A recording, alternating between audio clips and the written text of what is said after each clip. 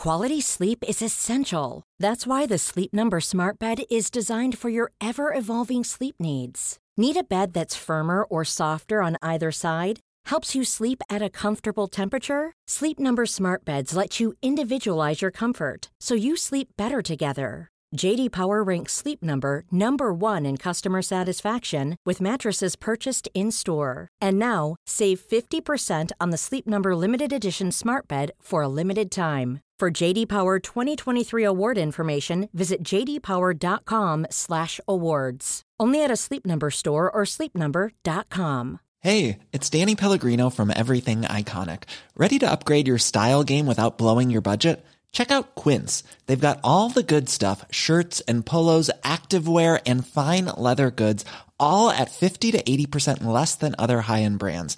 And the best part? They're all about safe, ethical, and responsible manufacturing. Get that luxury vibe without the luxury price tag. Hit up quince.com/upgrade for free shipping and 365-day returns on your next order. That's quince.com/upgrade. Hey there, it's Michelle Norris. I'm host of a podcast called Your Mama's Kitchen. When I travel, I'm usually looking for a way to find a taste of home when I'm not at home. And one of the things I love to do when I am at home is entertain. And Airbnb allows me to do that. When I was in California recently, I rented a house that had a great kitchen. And when we were sitting around the table, we were all thinking, we're in someone else's house. Someone could be in all of our homes as well. If you have a home, but you're not always at home, you have an Airbnb. Your home might be worth more than you think. Find out how much at airbnb.com/host.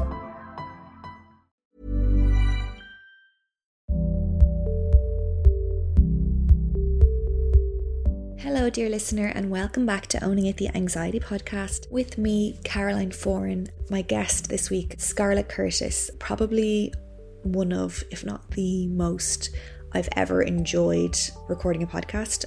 Scarlett Curtis, for those who don't know, what have you been doing with your life? She is the curator of the Sunday Times bestseller and National Book Award winning Feminists Don't Wear Pink and Other Lies, and the book It's Not Okay to Feel Blue and Other Lies, published by Penguin. She's also the daughter of Richard Curtis, who made Love Actually. She's actually in Love Actually. She was the second lobster. We have an amazing chat here about mental health, well-being, her experience of anxiety and depression, how she differentiates the two. We talk about the commoditization of self-care, society, cultural stigmas, so many things. I thoroughly enjoyed chatting to her, and I learned a lot from Scarlett, and she just articulates things in such a brilliant way. So I hope you find it as good as I did, and as helpful and as reassuring. If you're someone who's struggling right now, it's okay to not be okay. It's okay to feel blue.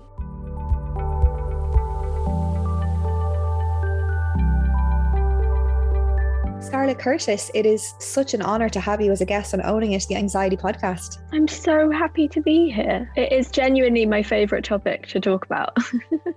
You can tell that you're so open and honest, and it really seems to be like quite a radical thing on social media, and I think it's so needed. Yeah, it's so needed. And I think, it's helped me. Like, I have no idea if it's helped anyone else, but it's helped me so much.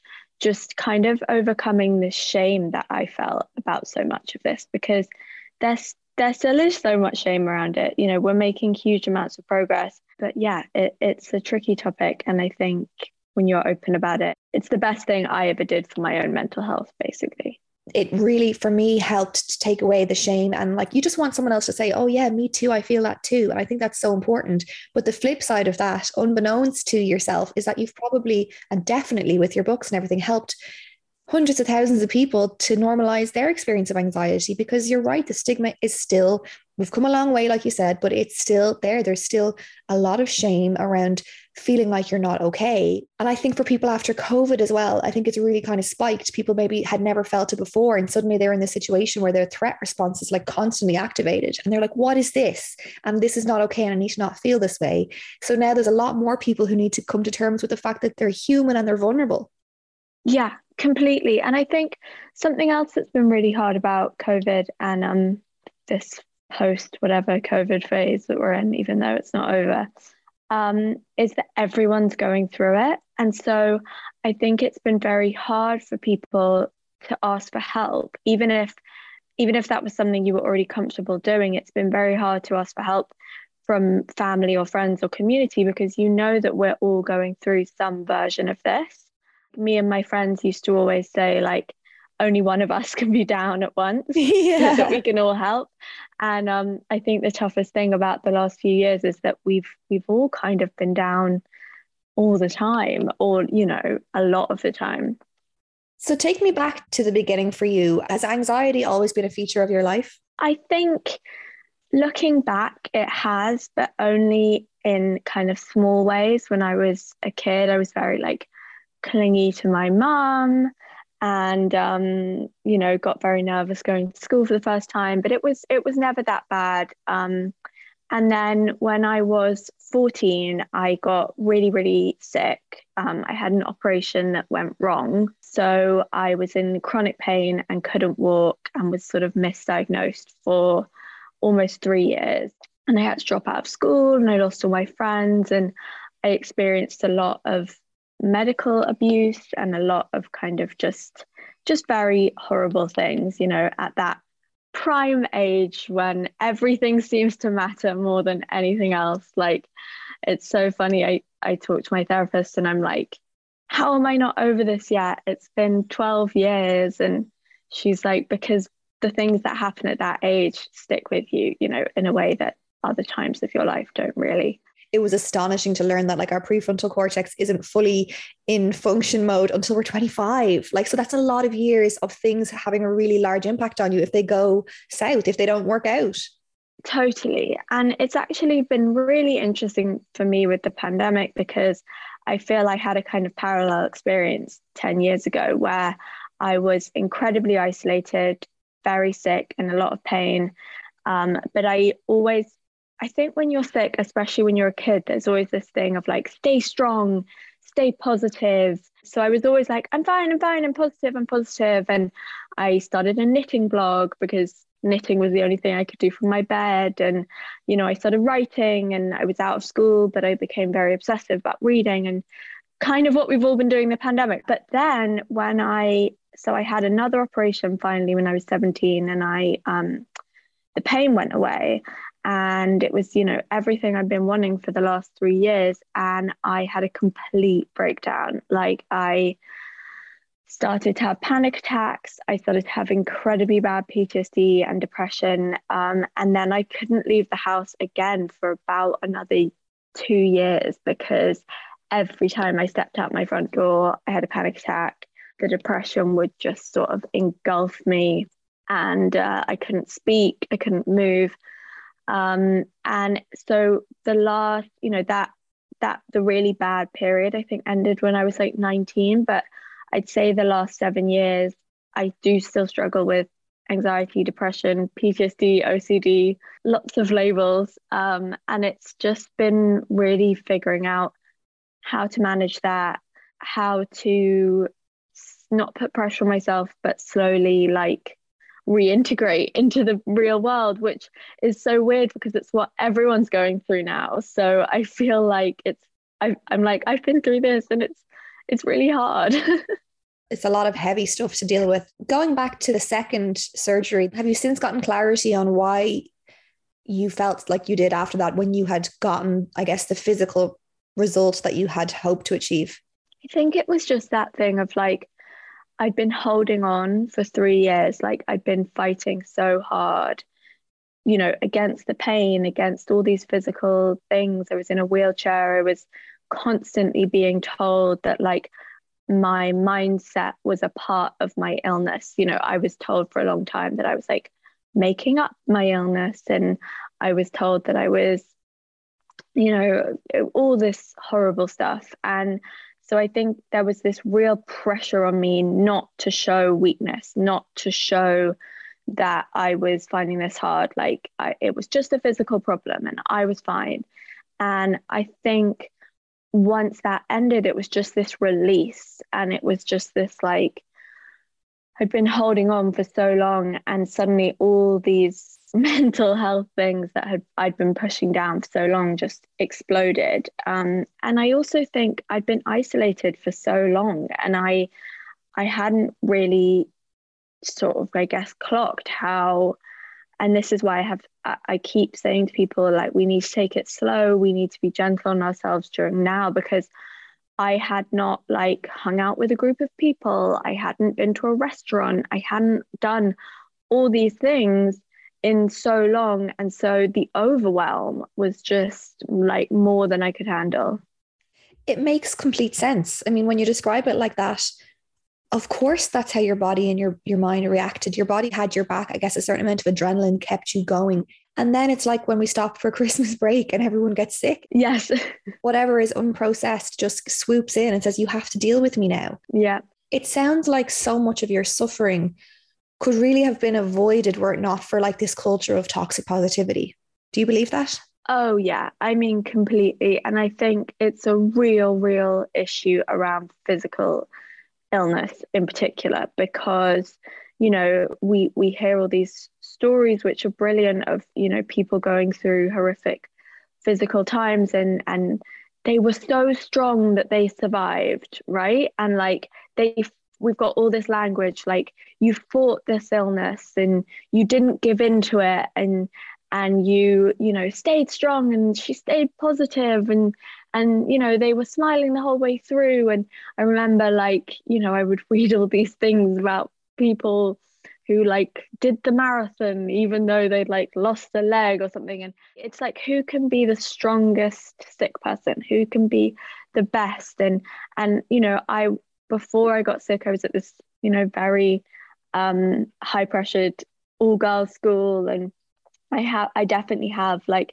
you know, I have OCD, and I definitely have like a perfectionist mindset. And so I think I got really into that, and no one wants you to just, you know, I remember adults would come and everyone was also so scared to talk to me. They didn't really want to like bring up what was going on. And I was like, well, I have nothing else going on. So then I have nothing to talk about. And everyone's so terrified of illness. Like, I think as a culture, we are so scared of physical illness of any kind. Able-bodied people, you know, are so terrified of anything happening.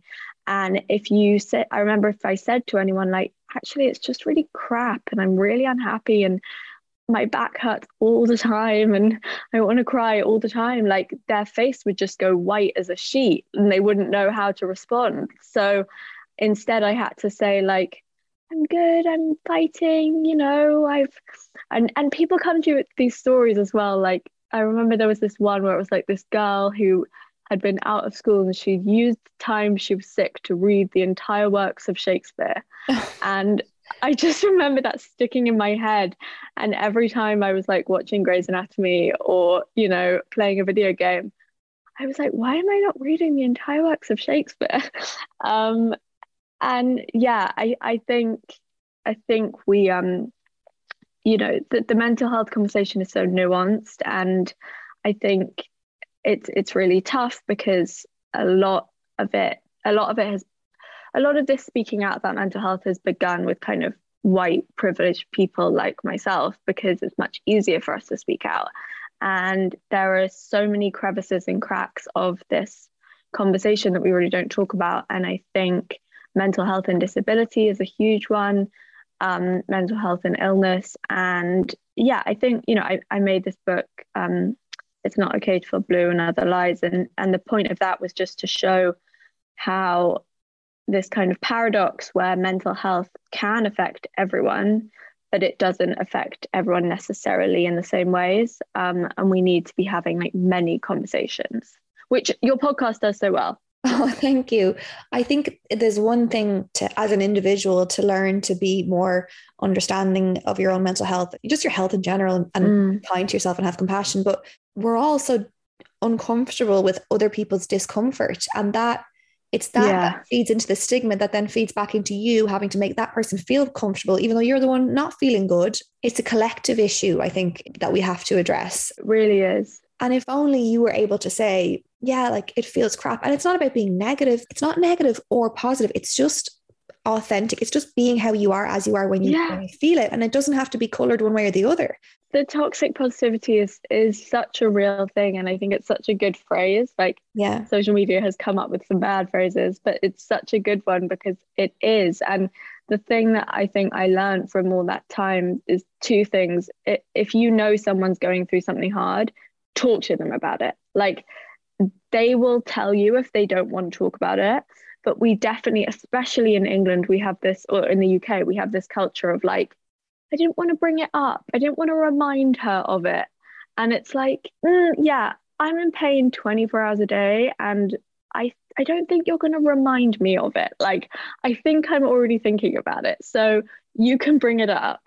Let them know it's okay for them to talk about it. And then the second thing was, if someone says to you, like, I'm feeling really terrible and this is going on, as it's so tempting to go, well, at least you look great, or at least you've got this, or it will get better. But I just now say, like, I am so sorry you're going through that, and that's really shit, and like, you don't deserve it, and I'm really sorry. And I would actually find when I was sick, if someone said to me, oh, but things are going to be better soon, or you seem better, I would go really negative. I would be like, well, no, they're actually not, and everything's terrible, and blah, blah. Whereas if someone said to me, like, that sounds so terrible, I'm so sorry, I'd be like, yeah, it is, but at least I've got my family, and I've just read this great book, and like, let's talk. Like, it helps you then focus on the positive, because the negative's been acknowledged. I think it's so important to always make space for the negative, because then when you do feel positive after, it's not like you're shoving it down your throat.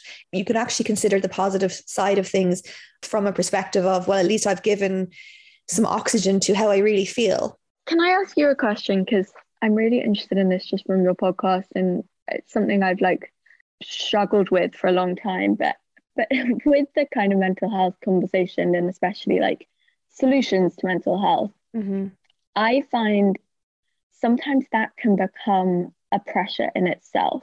Like, I remember when I was first, when I ended up going to a like depression treatment center for a long time, which I was very privileged to be able to do. And then when I came out of that, and I would wake up and write this sort of insane to-do list of things I needed to do, find a therapist, meditate for half an hour a day, exercise, make sure I get my sunshine, make sure I have a conversation with someone, eat well, drink lots of water, stand on your head for 30 minutes. Like that, you can be so bombarded with these things that we're supposed to be doing to help our mental health. And I have definitely gone through phases of my life where like I was doing too much, and that in itself was becoming a problem. I was doing acupuncture, I was trying to meditate, I was obsessively drinking water and eating healthily and doing all this, and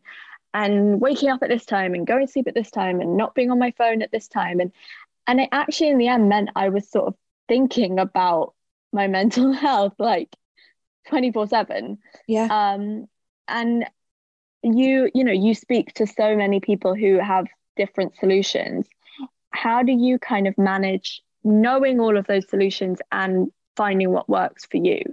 I always take solutions with a pinch of salt. I think for me, the biggest solution of all has been to just, like the title, just to own it and accept the presence of anxiety in a human being's life and to roll with it. And I think I remember being so desperate for the cure or the fix all. And I think so many people arrive at that point, and like I get so many DMs being like, what's the one thing I can do for social anxiety? Or what's the one thing I can do for this? First of all, I'm not the expert. I just try to like bridge the gap between experts and people who need help. But for me, it's always just about knowledge. And I think understanding the mechanisms of anxiety. Like I'm so interested in the brain, and everything you were describing there, like to me just makes so much sense. And that knowledge alone, plus the bit of self-compassion, that's like my biggest combination to dissolve anxiety plus medication. So like I'm still on medication for anxiety. I've been on it for a few years and I've done episodes on that as well. And I think there's a lot of stigma around that. But I think I'm someone who really needed help medically to get to a sense of even keel, where things like going for a walk and yoga and stuff would benefit me.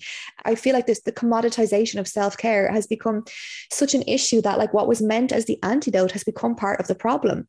100%. Like it's become the pressure. And I think it's so important to say to people, like, find what works for you. Don't just follow what works, because you get these people who like, and I really get it. Like, I'm not judging anyone, but it's like they've found what works for you, and then they're telling you that it's the absolute be all end all fix. And the way that I kind of have split it up in my head is like, there's two levels for me of looking after my mental health. There are the things that keep me on an even keel. And like when I'm feeling good, I know that they are going to probably extend how long I feel good for. So that's things like exercise, yoga. That might not work for you. Your things might be meditation and spending time alone, whatever it is. And then I have what me and my mum call state of emergency, which is when the depression hits or the anxiety hits. And in that case, suddenly exercise makes things worse, because I'm exercising and it's making me more panicked and it's making me more stressed. And to be totally honest, and like, I find this really hard to talk about because it's not something you'd put in like a lovely infographic post that, whatever. But when I'm in that place, and I have, been going through this for a decade now, the things that help is I cancel my plans, I get into bed, I play a game on my phone, and I watch something on TV. And I do that until the depression passes. And it's not, meditating. It's not like having a lovely bath with bath salts. See, you have to remember that there is a capitalism element to it, though. Like the bath salts and everything, it's all to sell products. So we've lost the self element of self-care, I think. Yes. Like you, when I feel bad, I clear my diary and I will get into bed and I will watch, like I'm obsessed with Real Housewives of Beverly Hills. Yeah, me too. Both of us now obviously have enough awareness that we're not going to be like, well, I better subscribe to someone else's idea of self-care or the public perception of what self-care could be. And for me, it's such a slippery slope, because then the self-care becomes another tool to measure your self-worth against.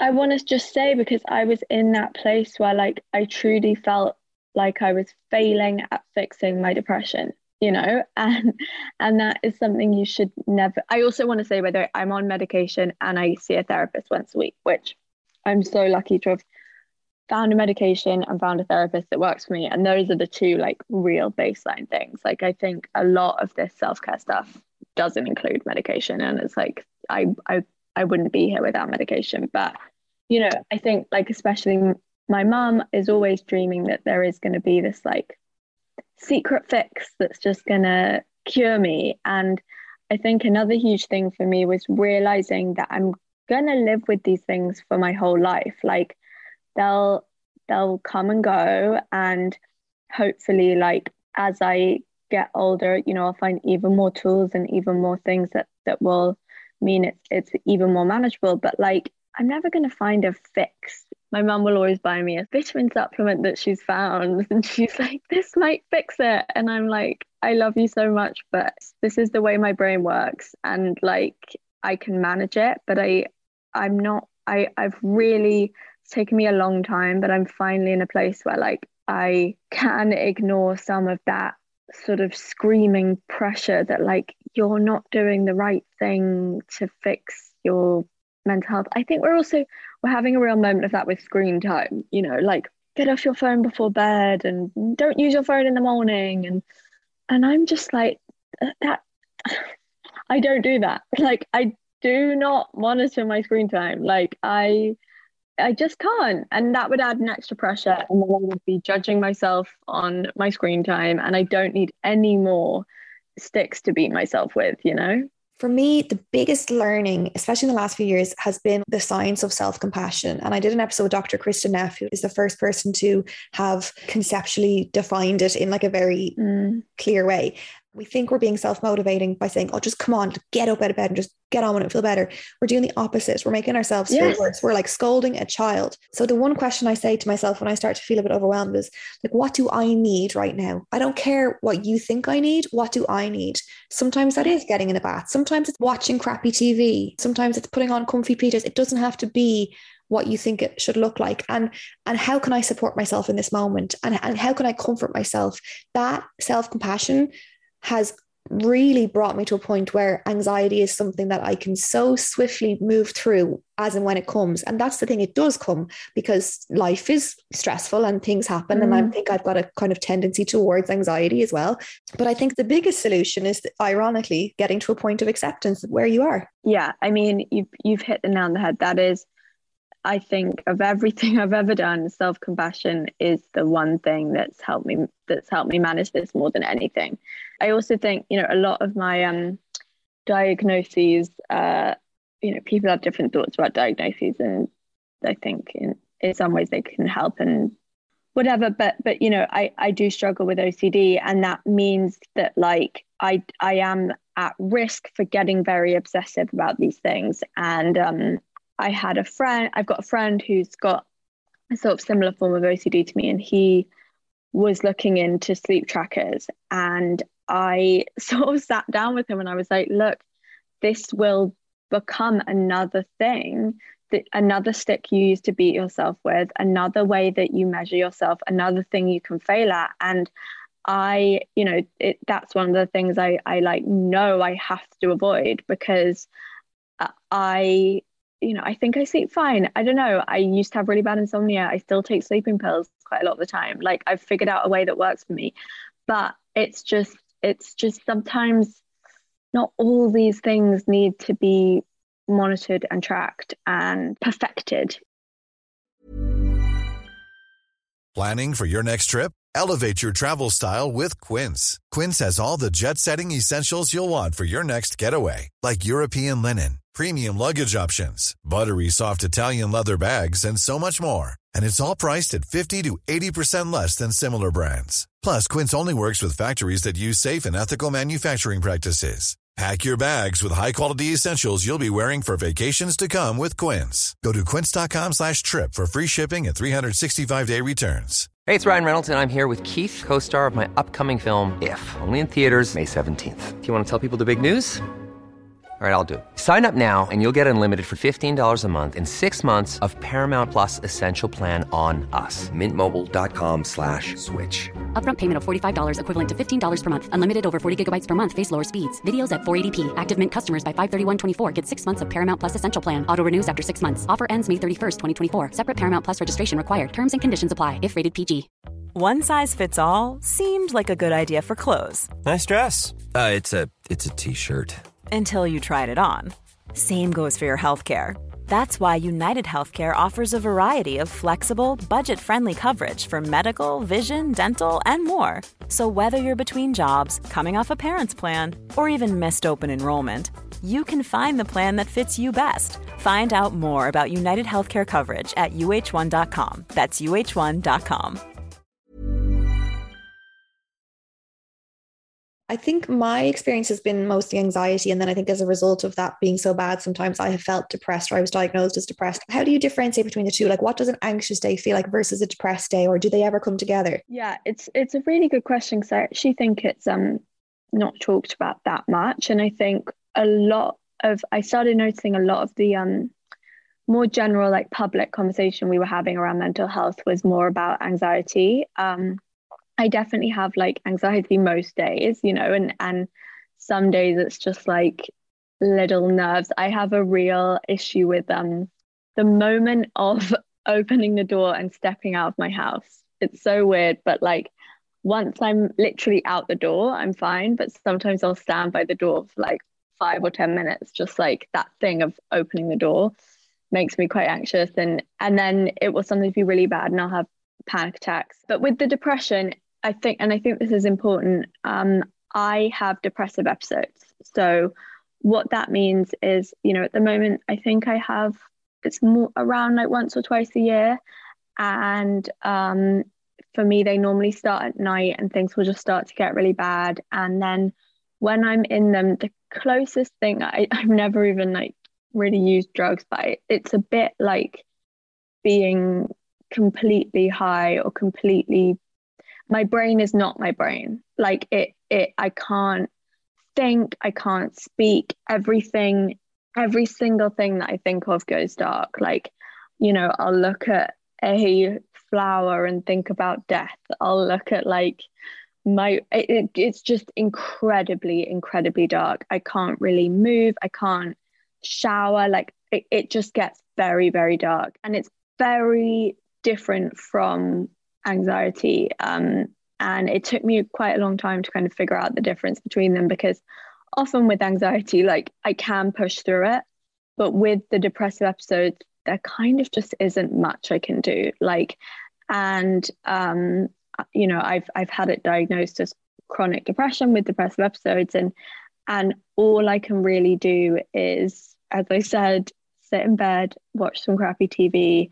And I have found for me that the main solution is to really just distract myself as much as I can, because anytime I'm thinking, it's very, very dark and it can lead me down a very, very dark path. So, I play on my Nintendo Switch, I play Candy Crush, I watch a TV show, I, make sure that I'm getting food and water and staying alive. And when you're in it, it feels like it is never going to go away. Like sometimes the last time I had it, I would think about the person I was like a few days earlier when I wasn't in it, and it would feel like a stranger.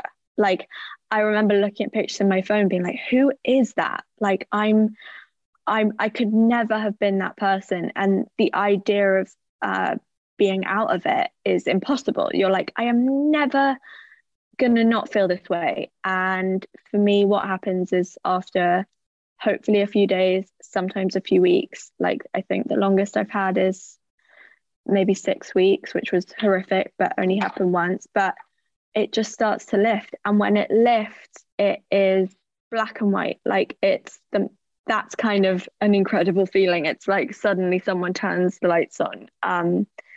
And they're really, really hard. And it's been really hard for me to accept that that's a part of my life, because, I am a control freak and there's just nothing I can do to control that. And there must be a lot of anxiety anticipating if one is going to come along. Oh, completely. And coming out of them is really hard, because it's almost like being a newborn baby, like getting back into the world, There's not really like an upside or like a nice little button that I can put on the end of it. But interestingly, as you were saying about self-compassion, the biggest thing that has helped me with them is to know that it's a part of my diagnosis, it's a part of my brain, but also they always end. That's something I have to say to myself again and again. I'm like, they always end, they always end.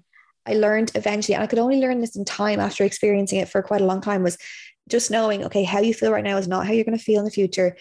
So just allow yourself to feel it now and trust that it will lift. Oh, hell yes. And also I almost call it being possessed, and I get possessed by the anxiety and I get possessed by the depression. And it's really funny, like the last time I had one of these, I moved back in with my parents because, they could help me like get food and stuff. And my mum would come in and she'd be like, do you want to talk? And I would have to say like, no, because anything we talk about, the possessed depression demon will come out. And I've been in this situation before where I start saying things that I know I don't believe, and I know aren't true, but any path that I go down of thought or speak is going to be bad.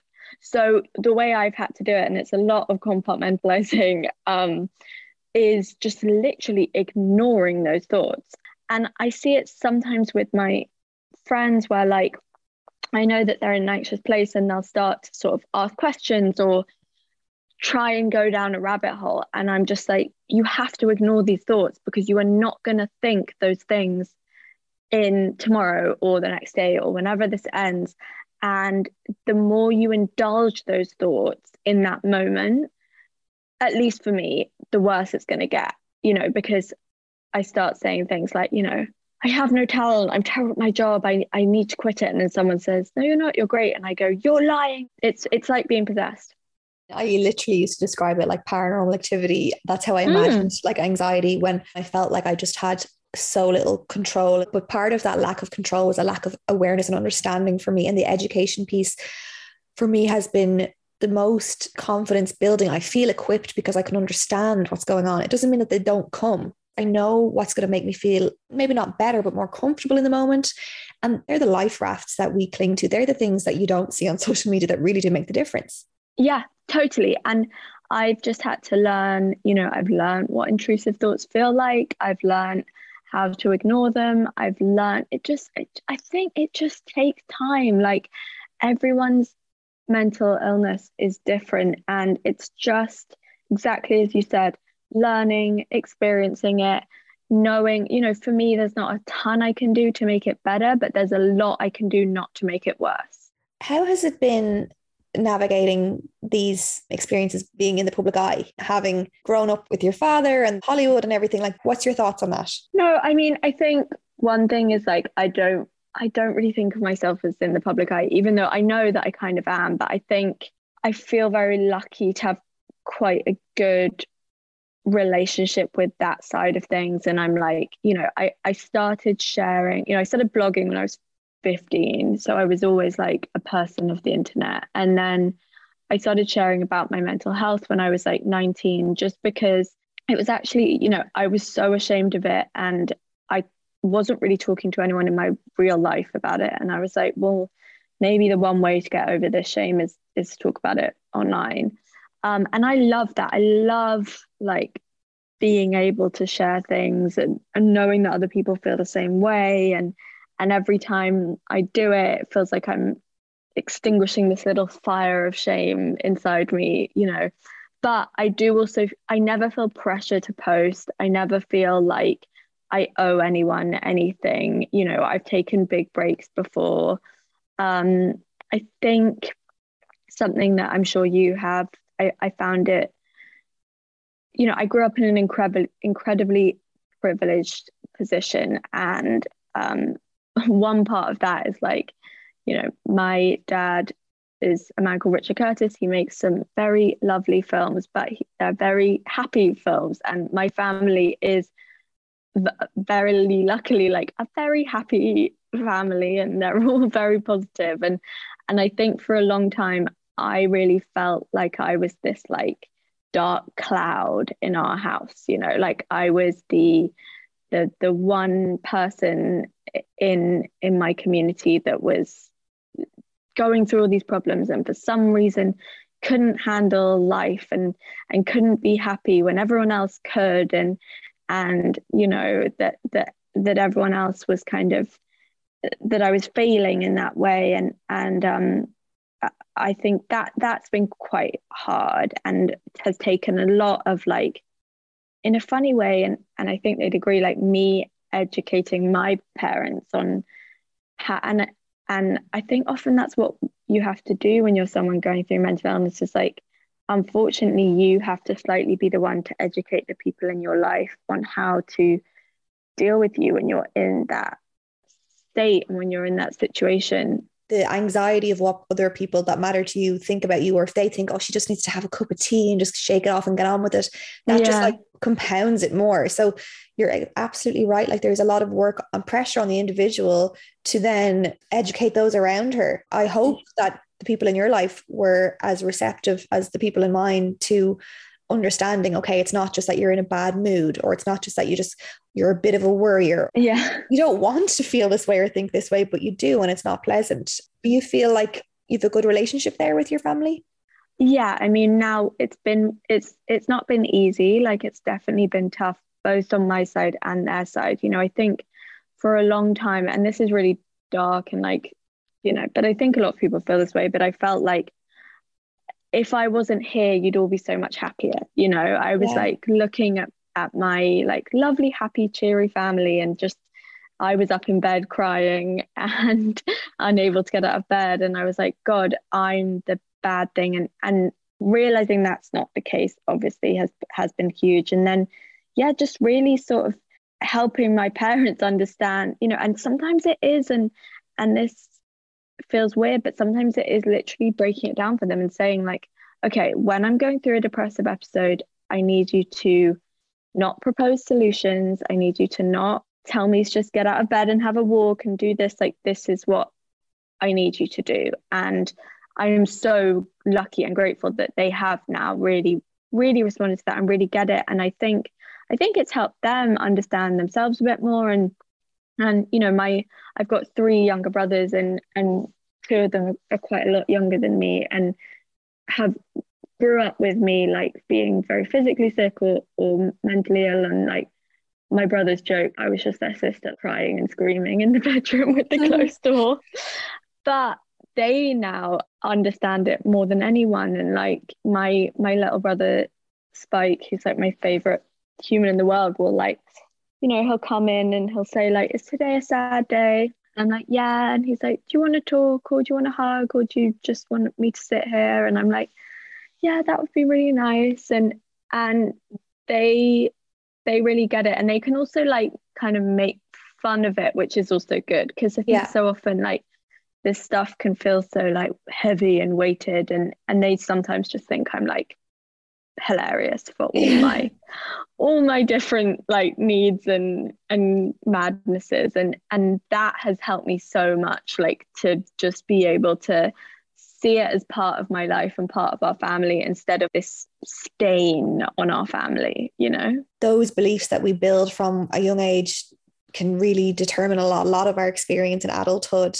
And I don't doubt that your family see you as anything other than such a bright spark in their life. And look at all the wonderful work you've done to normalize mental health for people. Like, I just had to stop in my tracks when I saw the billboard for the Christmas one, and how much pressure people feel at that time of year. And oh my God, you've done so much work, maybe even unbeknownst to yourself, to make people more accepting of where they're at. And it's really generous of you to share as much as you share.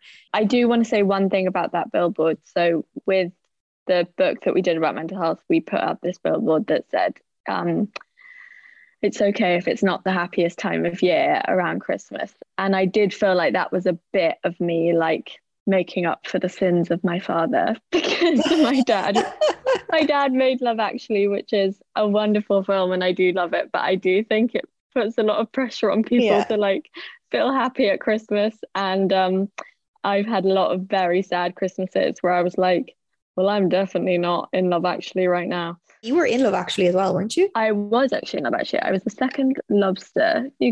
Not the main lobster. I was the second lobster, but you can see me. I think I was like 8 years old.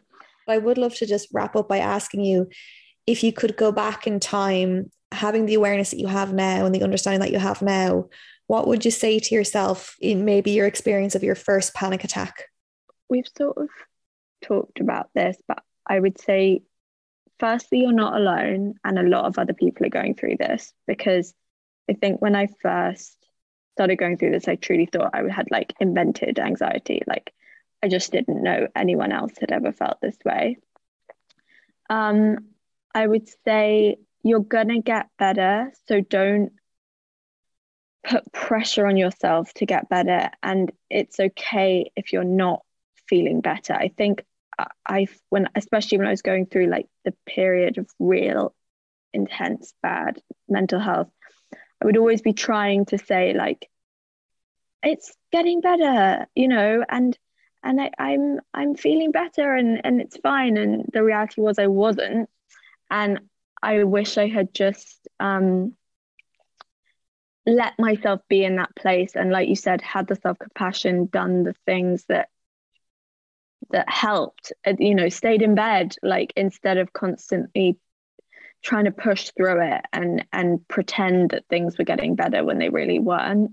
It's so important. I hope, at least in your mind's eye, you can go back in time and give yourself a little hug and apply some retrospective self-compassion. But Scarlett, thank you so much for sharing with me today. I can't wait to share this with my listeners. I know it will help them feel less alone. I've loved chatting to you. I feel like we could have hours and hours of podcast. I know, truly, I could talk to you forever. Thank you so much. What you do is so important. I have loved this. Thank you. That means the world.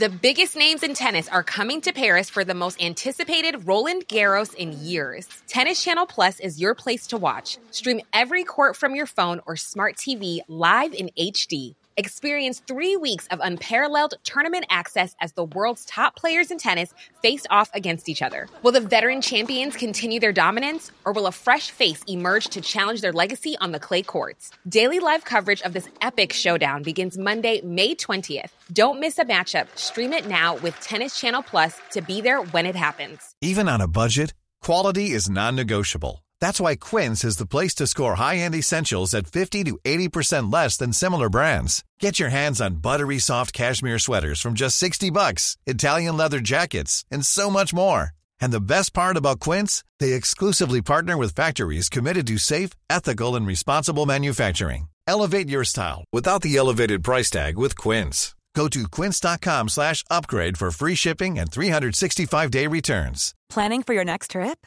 Elevate your travel style with Quince. Quince has all the jet-setting essentials you'll want for your next getaway, like European linen, premium luggage options, buttery soft Italian leather bags, and so much more. And is all priced at 50 to 80% less than similar brands.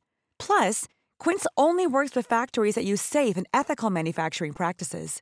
Pack your bags with high-quality essentials you'll be wearing for vacations to come with Quince. Go to quince.com/pack for free shipping and 365-day returns.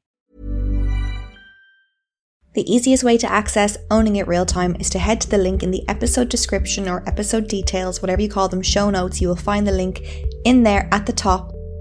You can sign up right away for Owning It Real Time and access the full library of 10 situation-specific audio guides that will help you own your anxiety even more than you've ever done before.